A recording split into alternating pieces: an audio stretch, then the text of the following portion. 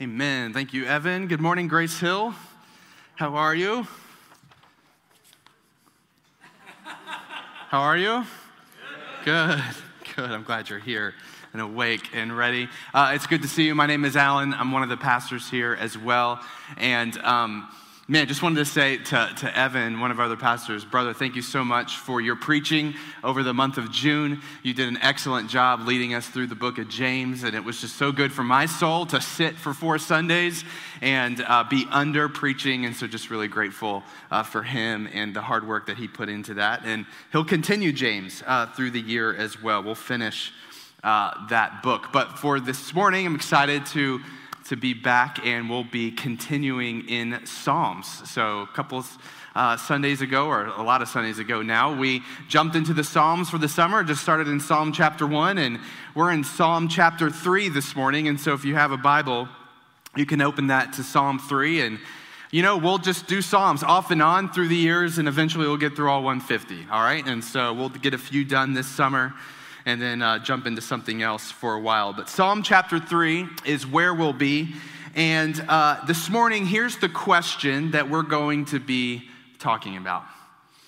How should we, as Christians, show up in a world, in a culture that is opposed to what we believe? That's the question that we're going to be addressing. How do we show up in a culture that is opposed to what we believe as Christians? Now, the data is coming in. All right, we've been seeing this for over a decade now, that in the West, we do see church attendance, church membership, affiliation with Christianity declining. And that's something that's been apparent in our culture. Now, the good news is that Christianity is not declining globally. You look at it globally, it is increasing, especially in the global South, Southeast Asia, Middle East, and all of those areas. But in the West, in our culture, there is a decline happening. And for those of us who grew up in the church and maybe you've been following Jesus for a long time, you may have been able to witness this yourself. There was a time in our culture where Christians were viewed as having some sort of moral authority in our culture. They were at least respected for the morals that they carried, but that's not the case anymore in our culture. We're not seen in the culture as having a sort of moral authority. If anything, many in the culture see what we believe as followers of Christ as immoral or something that's not good. And so with that change in our culture, that can be really stressful. That can be really scary. How do we respond to that? How do I respond when my words and my motives and my beliefs and my faith are being misconstrued? How do I respond when people attack what we believe around us? If you're a parent of kids in school, I know you probably feel it, of the things that are being taught in the school these days, and you probably feel that fear and anxiety of what is influencing my children. How do we show up in this? What should our response be? What does God require of us when we face opposition in the world? If you're here or you're listening online or listening later and you're not a follower of Christ or you're not sure what you believe about Jesus, I'm actually really interested in your response, your reaction to what we're going to read about this morning in Psalm chapter 3 and in the Bible. Because there's more data coming in, and one of the things that we're seeing in the culture right now is that although there tends to be a high level of respect for things like Jesus, the Bible, spirituality, where we're seeing in the culture is it's actually opposition to Christians. I want to show you something, a study. I'll pop this up on the screen. So this is a Barna study that was conducted and released just a couple of months ago. And so what they did is polled thousands of people in our country, ages 13 And they polled Christians, non-Christians, everyone. And so one of the questions they asked is, would you say that you personally have a positive opinion of each of the following? And these are the responses of non-Christians. So 40% of non-Christians says, I have a positive opinion of Jesus. 28% said, I have a positive opinion of the Bible. 9% said, I have a positive opinion of evangelicals, of people in the church. Let me show you another one here. What causes you to doubt Christian belief? So they asked non-Christians, what would cause you to doubt the faith in the first place? The number one reason cited among non-Christians was hypocrisy in the church. And last one I want to show you. To what extent do each of the phrases, and they gave them a bunch of phrases, describe Christianity? Non-Christians, 48% of them said, I describe it as judgmental. That was the top one. And 15% of non-Christians says, I respect that faith. And so what we're seeing is that in the culture around us, there's something going on. There's some sort of perception of the church, and what they're saying is one of the reasons why I'm not open to what they believe and what they have to say is because they see us, whether it's deserved or not, as hypocritical and judgmental. How do we show up in a world that doesn't agree with what we believe? Because the data is showing that the way the church is showing up in some way, shape, or form is causing further doubt. How do we show up in a world that doesn't agree with what we believe? Psalm chapter 3, I think, is going to give us an answer. And so we're going to read that together and see what it has to say to us this morning. As I told you a few Sundays ago, we started in the Psalms, and one of the things I like to say about the Psalms is the Psalms are all over the place because we're all over the place. The Psalms are a collection of prayers and songs written to God. And one of the things, the chief characteristics of the Psalms is they're just brutally honest. They're honest. So some Psalms are directing praise and thanksgiving to God, and some Psalms are complaining to God, and some Psalms are angry at God, and some Psalms are racked with fear and anxiety, and others are filled with victory and praise. They're just kind of all over the place because they express the whole spectrum of human emotion.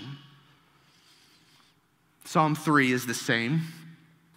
If we jump in real quick to Psalm chapter 3, one of the things that you're going to see in Psalm 3 is that this is the first psalm with a title.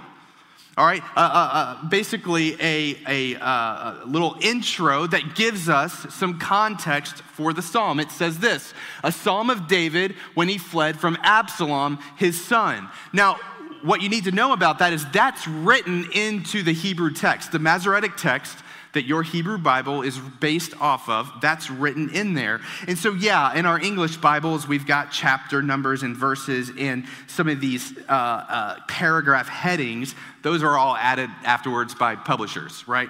But that title, A Psalm of David when he fled from Absalom, his son, is in the Hebrew text. And so the psalmist, who is David, wants us to know that this is the context to which he is writing this prayer. And so you can read this context in 2 Samuel chapters 13 to 18. I'm going to give you a really quick paraphrase, but it's a good read. It's kind of a juicy read, 2 Samuel 13 to 18. There's a lot going on behind this episode with David and his son Absalom. But let me give it to you real quick. Here's the quick version. The quick version is there was a rift between David and one of his sons, Absalom. And so in the midst of that rift, Absalom decided that he wanted to try to take the throne away from David because David was king over all of Israel.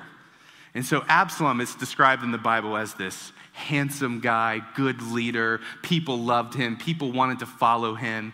And so he decided to begin to convince the people through all the tribes of Israel to recognize him as king and not David. And it begins to work. And so people turn on David, and David actually has to flee Jerusalem. And so that's the context that Psalm 3 is written. I'm not going to give you the end of the story, all right? You can go into 2 Samuel 13 to 18, and you can read the end of the story if you want, because the context of Psalm 3 is in the struggle of it, in the middle of it, in the opposition that David is facing from his very son, Absalom. And so David writes this prayer. And in this prayer, I think we're going to get 3 ways that David shows up in the midst of opposition. And here's the thing about these 3 ways we're going to read about, is that they're all counterintuitive. None of us would probably do this instinctually. None of us would probably act in these ways within our flesh. And yet, David is going to be an example to us on how we should show up. So let's start. Psalm 3, verses 1 to 4. David writes, "O Lord, how many are my foes? Many are rising against me. Many are saying of my soul, there is no salvation for him in God."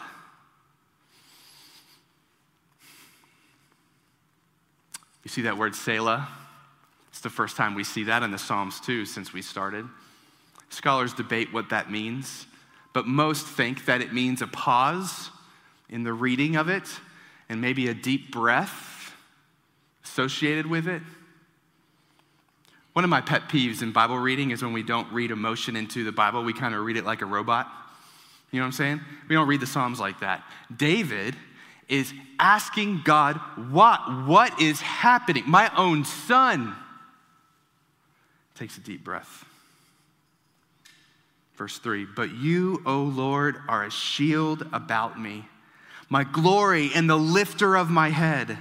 I cried aloud to the Lord, and he answered me from his holy hill." Not only did people turn on David, the nation of Israel, they began to mock David for his faith, saying, "There's no salvation for you in God."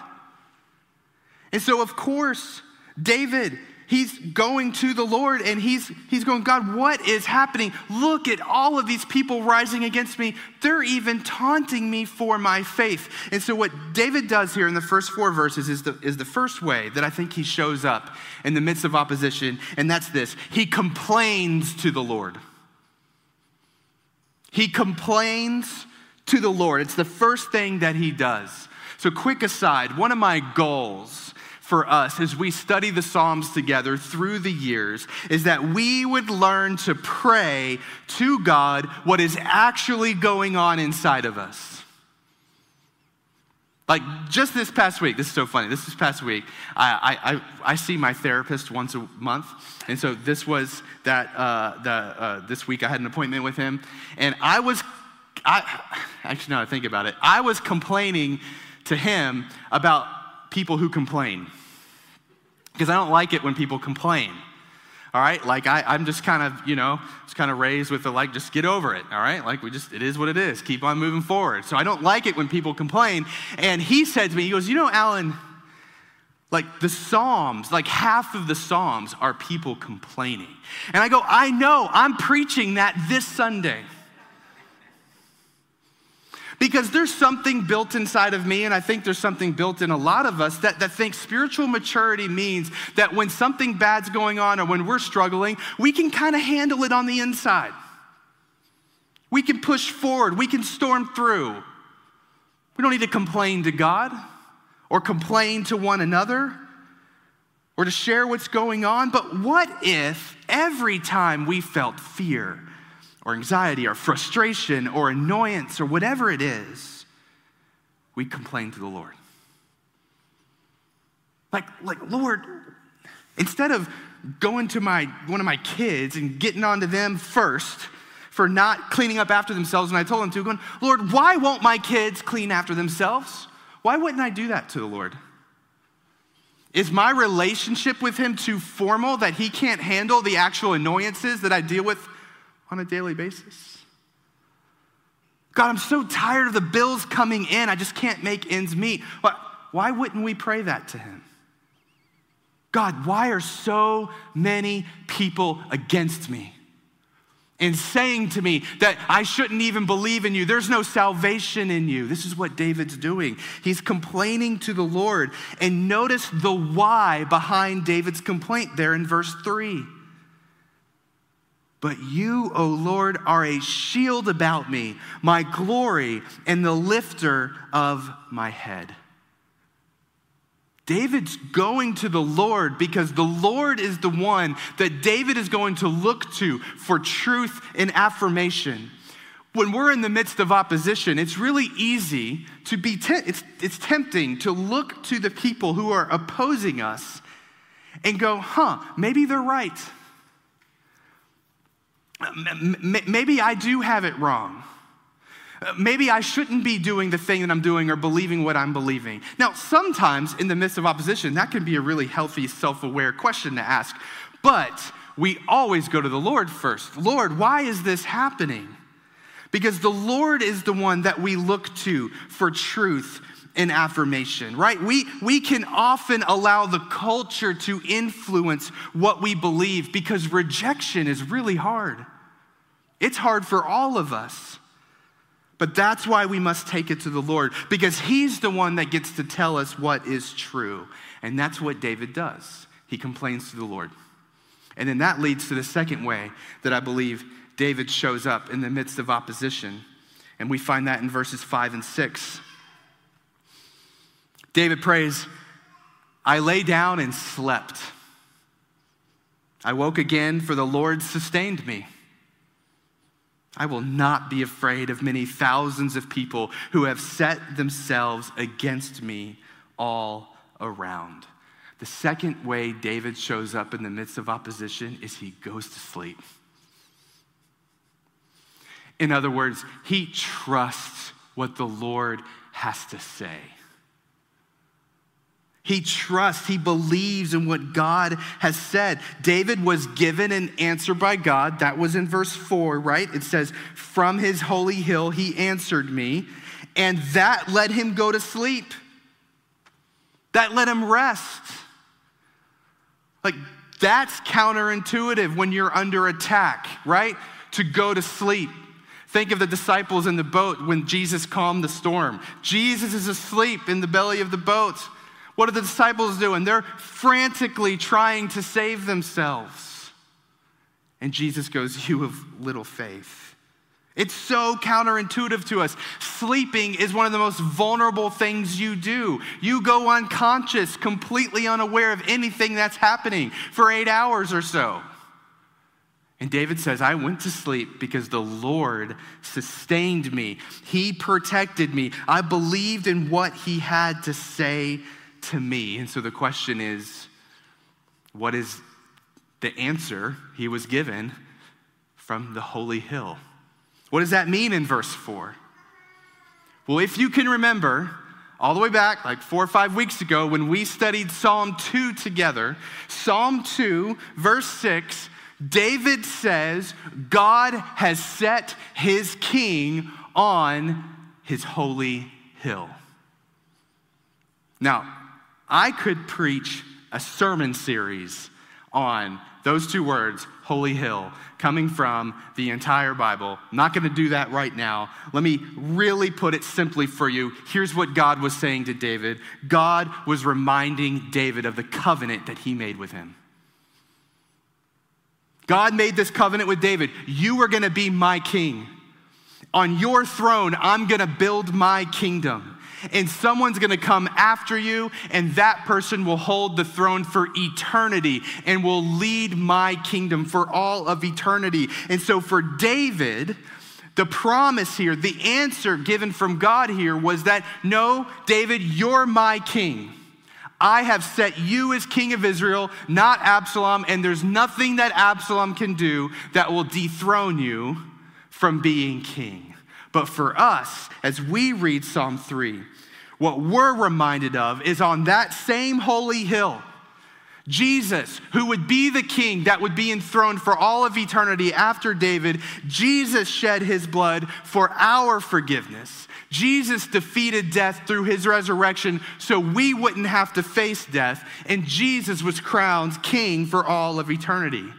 And for all who trust in Jesus, they'll be called children of God. They'll be given eternal life. Their souls will be secured forever, and there's nothing that they can fear. In fact, Romans 8 would say, I am sure that neither death nor life, nor angels nor rulers, nor things present, nor things to come, nor powers, nor height, nor depth, nor anything else in all creation will be able to separate us from the love of God in Christ Jesus our Lord. The answer from the holy hill that God gives to us is this: you're mine. No matter what happens, I got you. I have purchased you by the blood of my son Jesus. I have forever forgiven you. I will show you new mercies every single morning. I get to control your destiny. I get to control what happens in your life. No matter the opposition that you face, nothing is a surprise to me. And that truth from the holy hill lets us rest. Go to sleep. The Lord will sustain you. His will not be thwarted, no matter what happens, because our souls are secure. And I don't need the world around me to affirm that.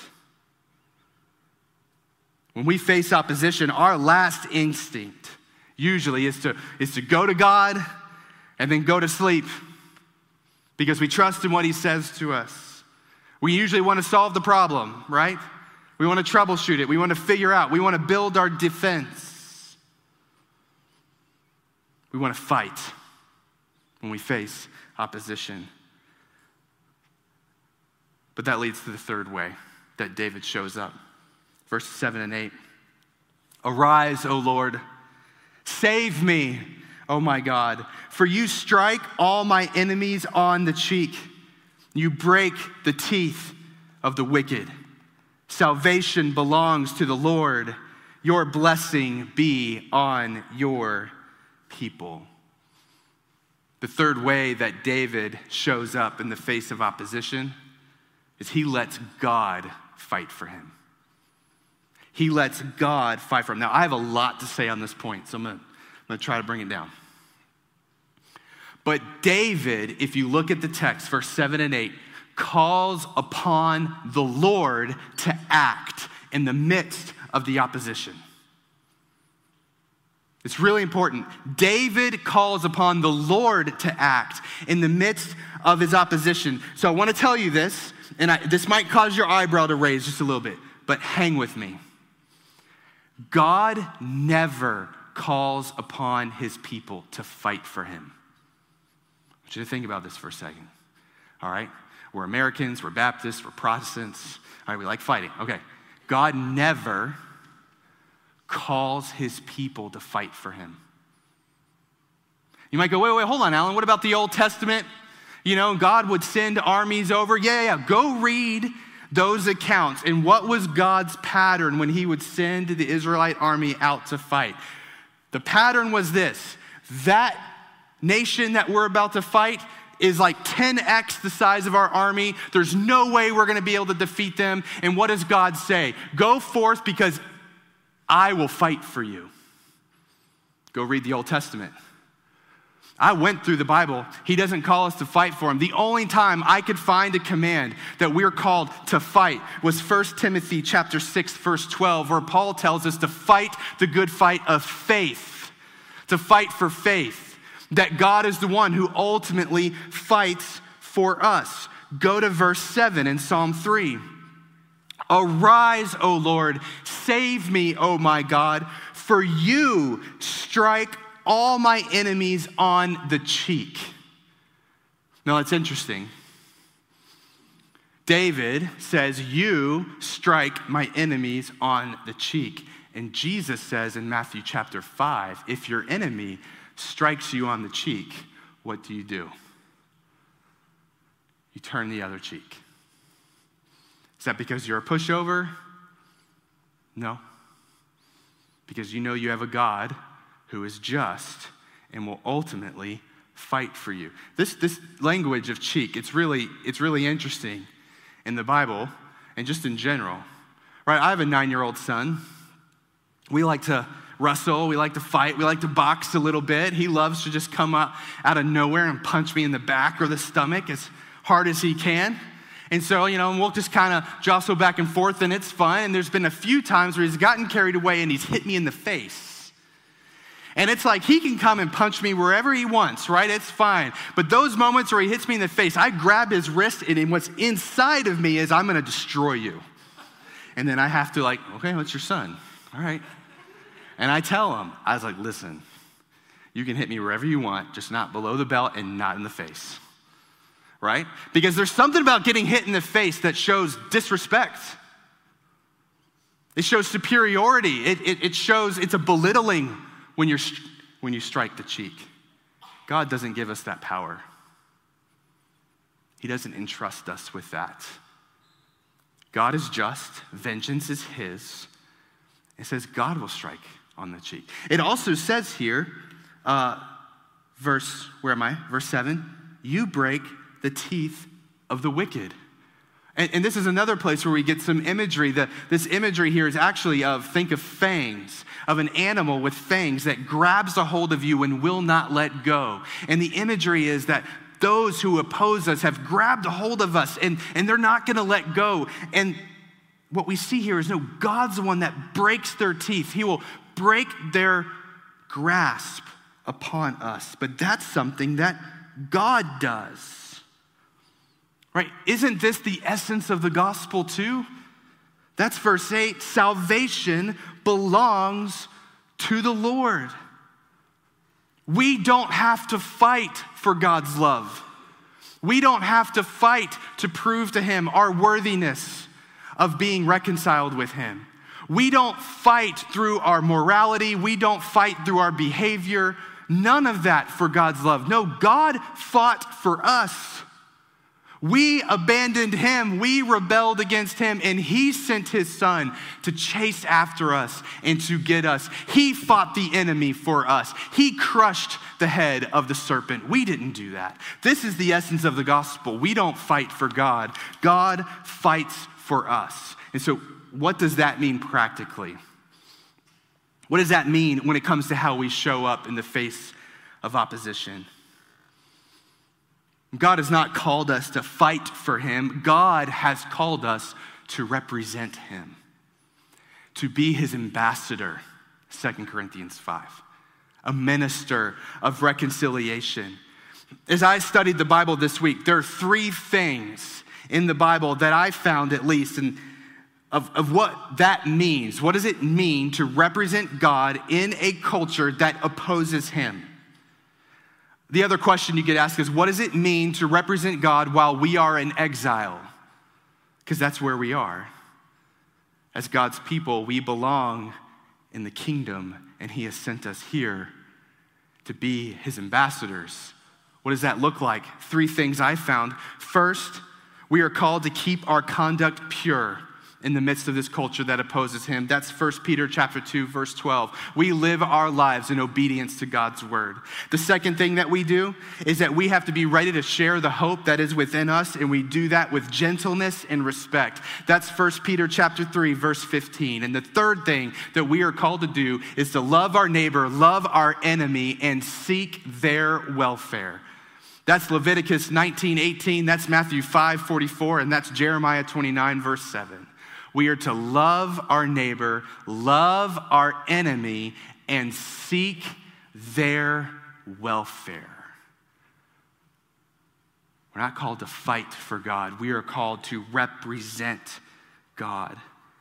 And in the midst of representing God in those ways that I just outlined, God will be the one to fight for us. He will avenge all injustice. He will strike the cheek back if that is needed. He'll break the grasp of the enemy if they've grabbed a hold of us. He will keep his promises to us. Go to God, go to sleep, and let him fight for us. That's how David showed up in the midst of opposition. And if we were to step back and then just ask the question that we asked in the beginning, how should Christians show up in the midst of opposition in a culture that doesn't agree with what we believe? I think if we were to step back, should we be surprised at a culture that doesn't agree? Should we be appalled, disgusted? Should we look down upon a culture that doesn't esteem what we believe? No. We are called as followers of Christ to have settled hearts that trust what God says, that leans on his promises, and that believes that he will ultimately fight for his people at the end of the day. We are called, as Mark Sayer says, I love this, to be a non-anxious presence in a very stressful, anxious, and chaotic world. And when we show up in these three ways, whenever we face hardship, we go to the Lord first. Even in the things that we think are petty, we go to the Lord first and we sleep upon his promises because we know they're true, and we let him fight as we represent, as we do those three things. You know what that builds inside of the believer? Gentleness. And the longer I follow Jesus and the longer I serve as a pastor, the more I've realized that the one fruit of the Spirit, the one character quality that just displays someone who trusts in Jesus is gentleness.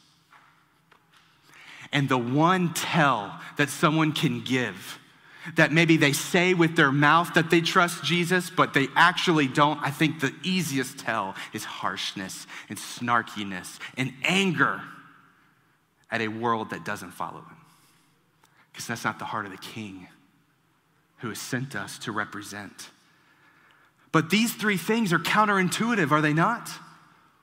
When you're in the heat of it, in the midst of opposition, it's not easy to go to the Lord and sleep on his promises and let him fight. No, we want to fight. We want to defend.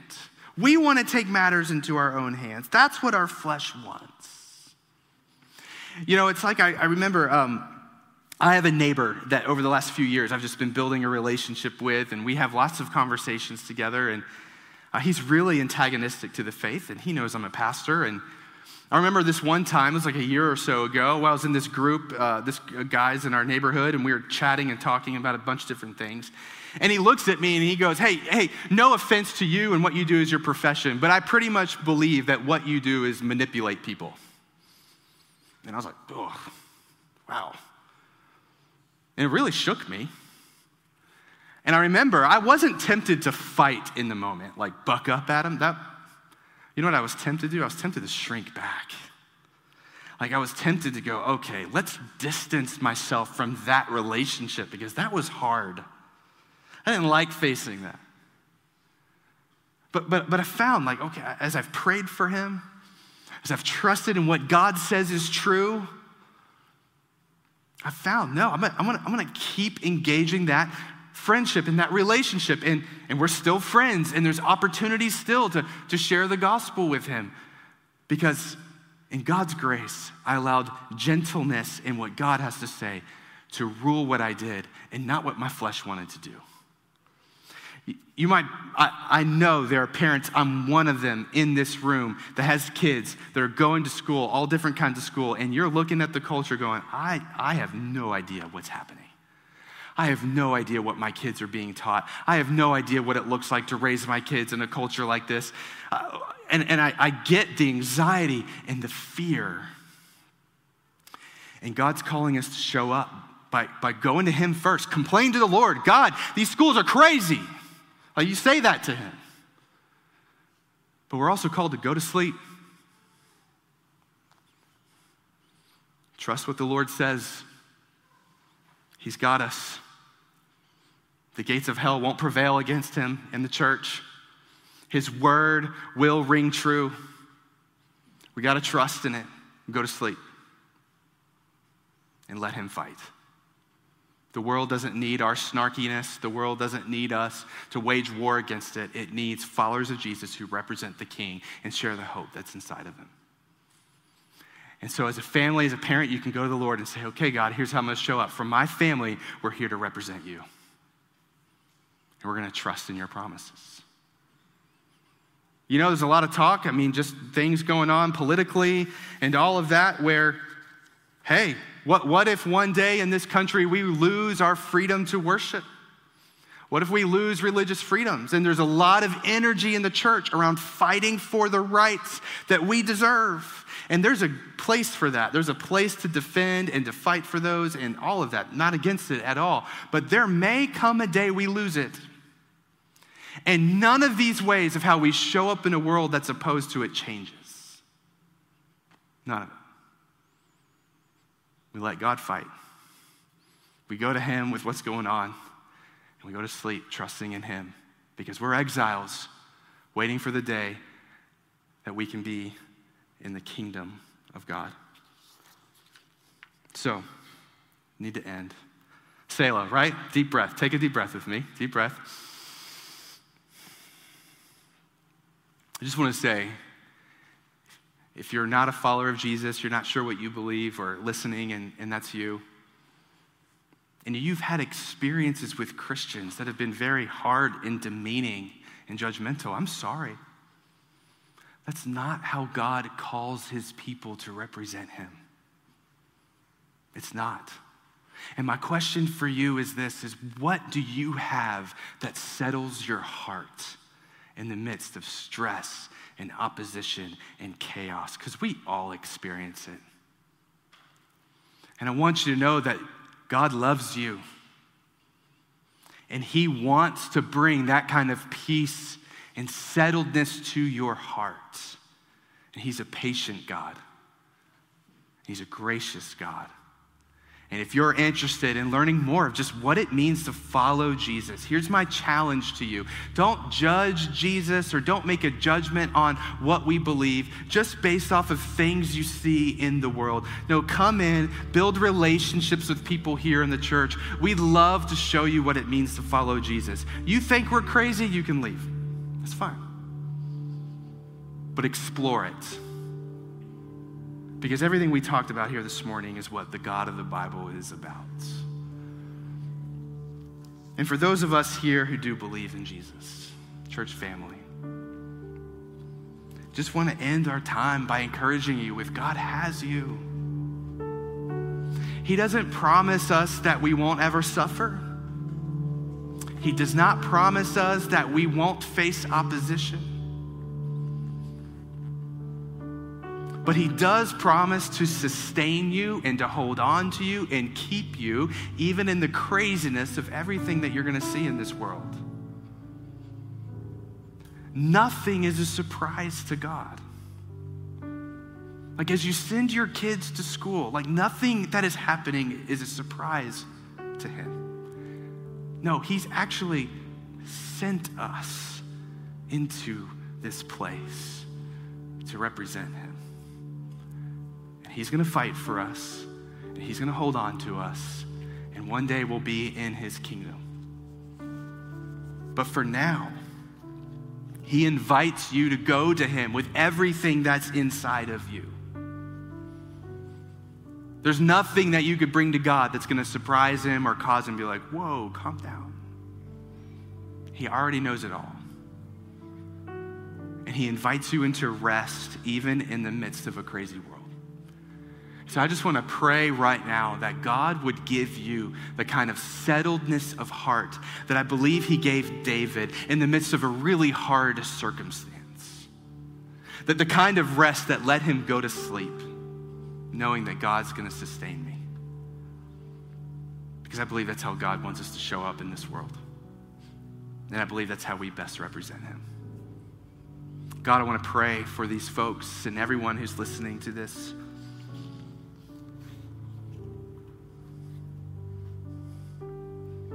God, rejection's really hard. Opposition is really hard. Conflict is really hard. And Lord, often I know we feel this desire to shrink back and to cut ties with the culture and just create a little shelter and wait it out until you return or you call us home. But Lord, we know that's not what you've called your people to do. You have secured our souls. You have a plan for us. And you send us to go boldly declare the hope that's within.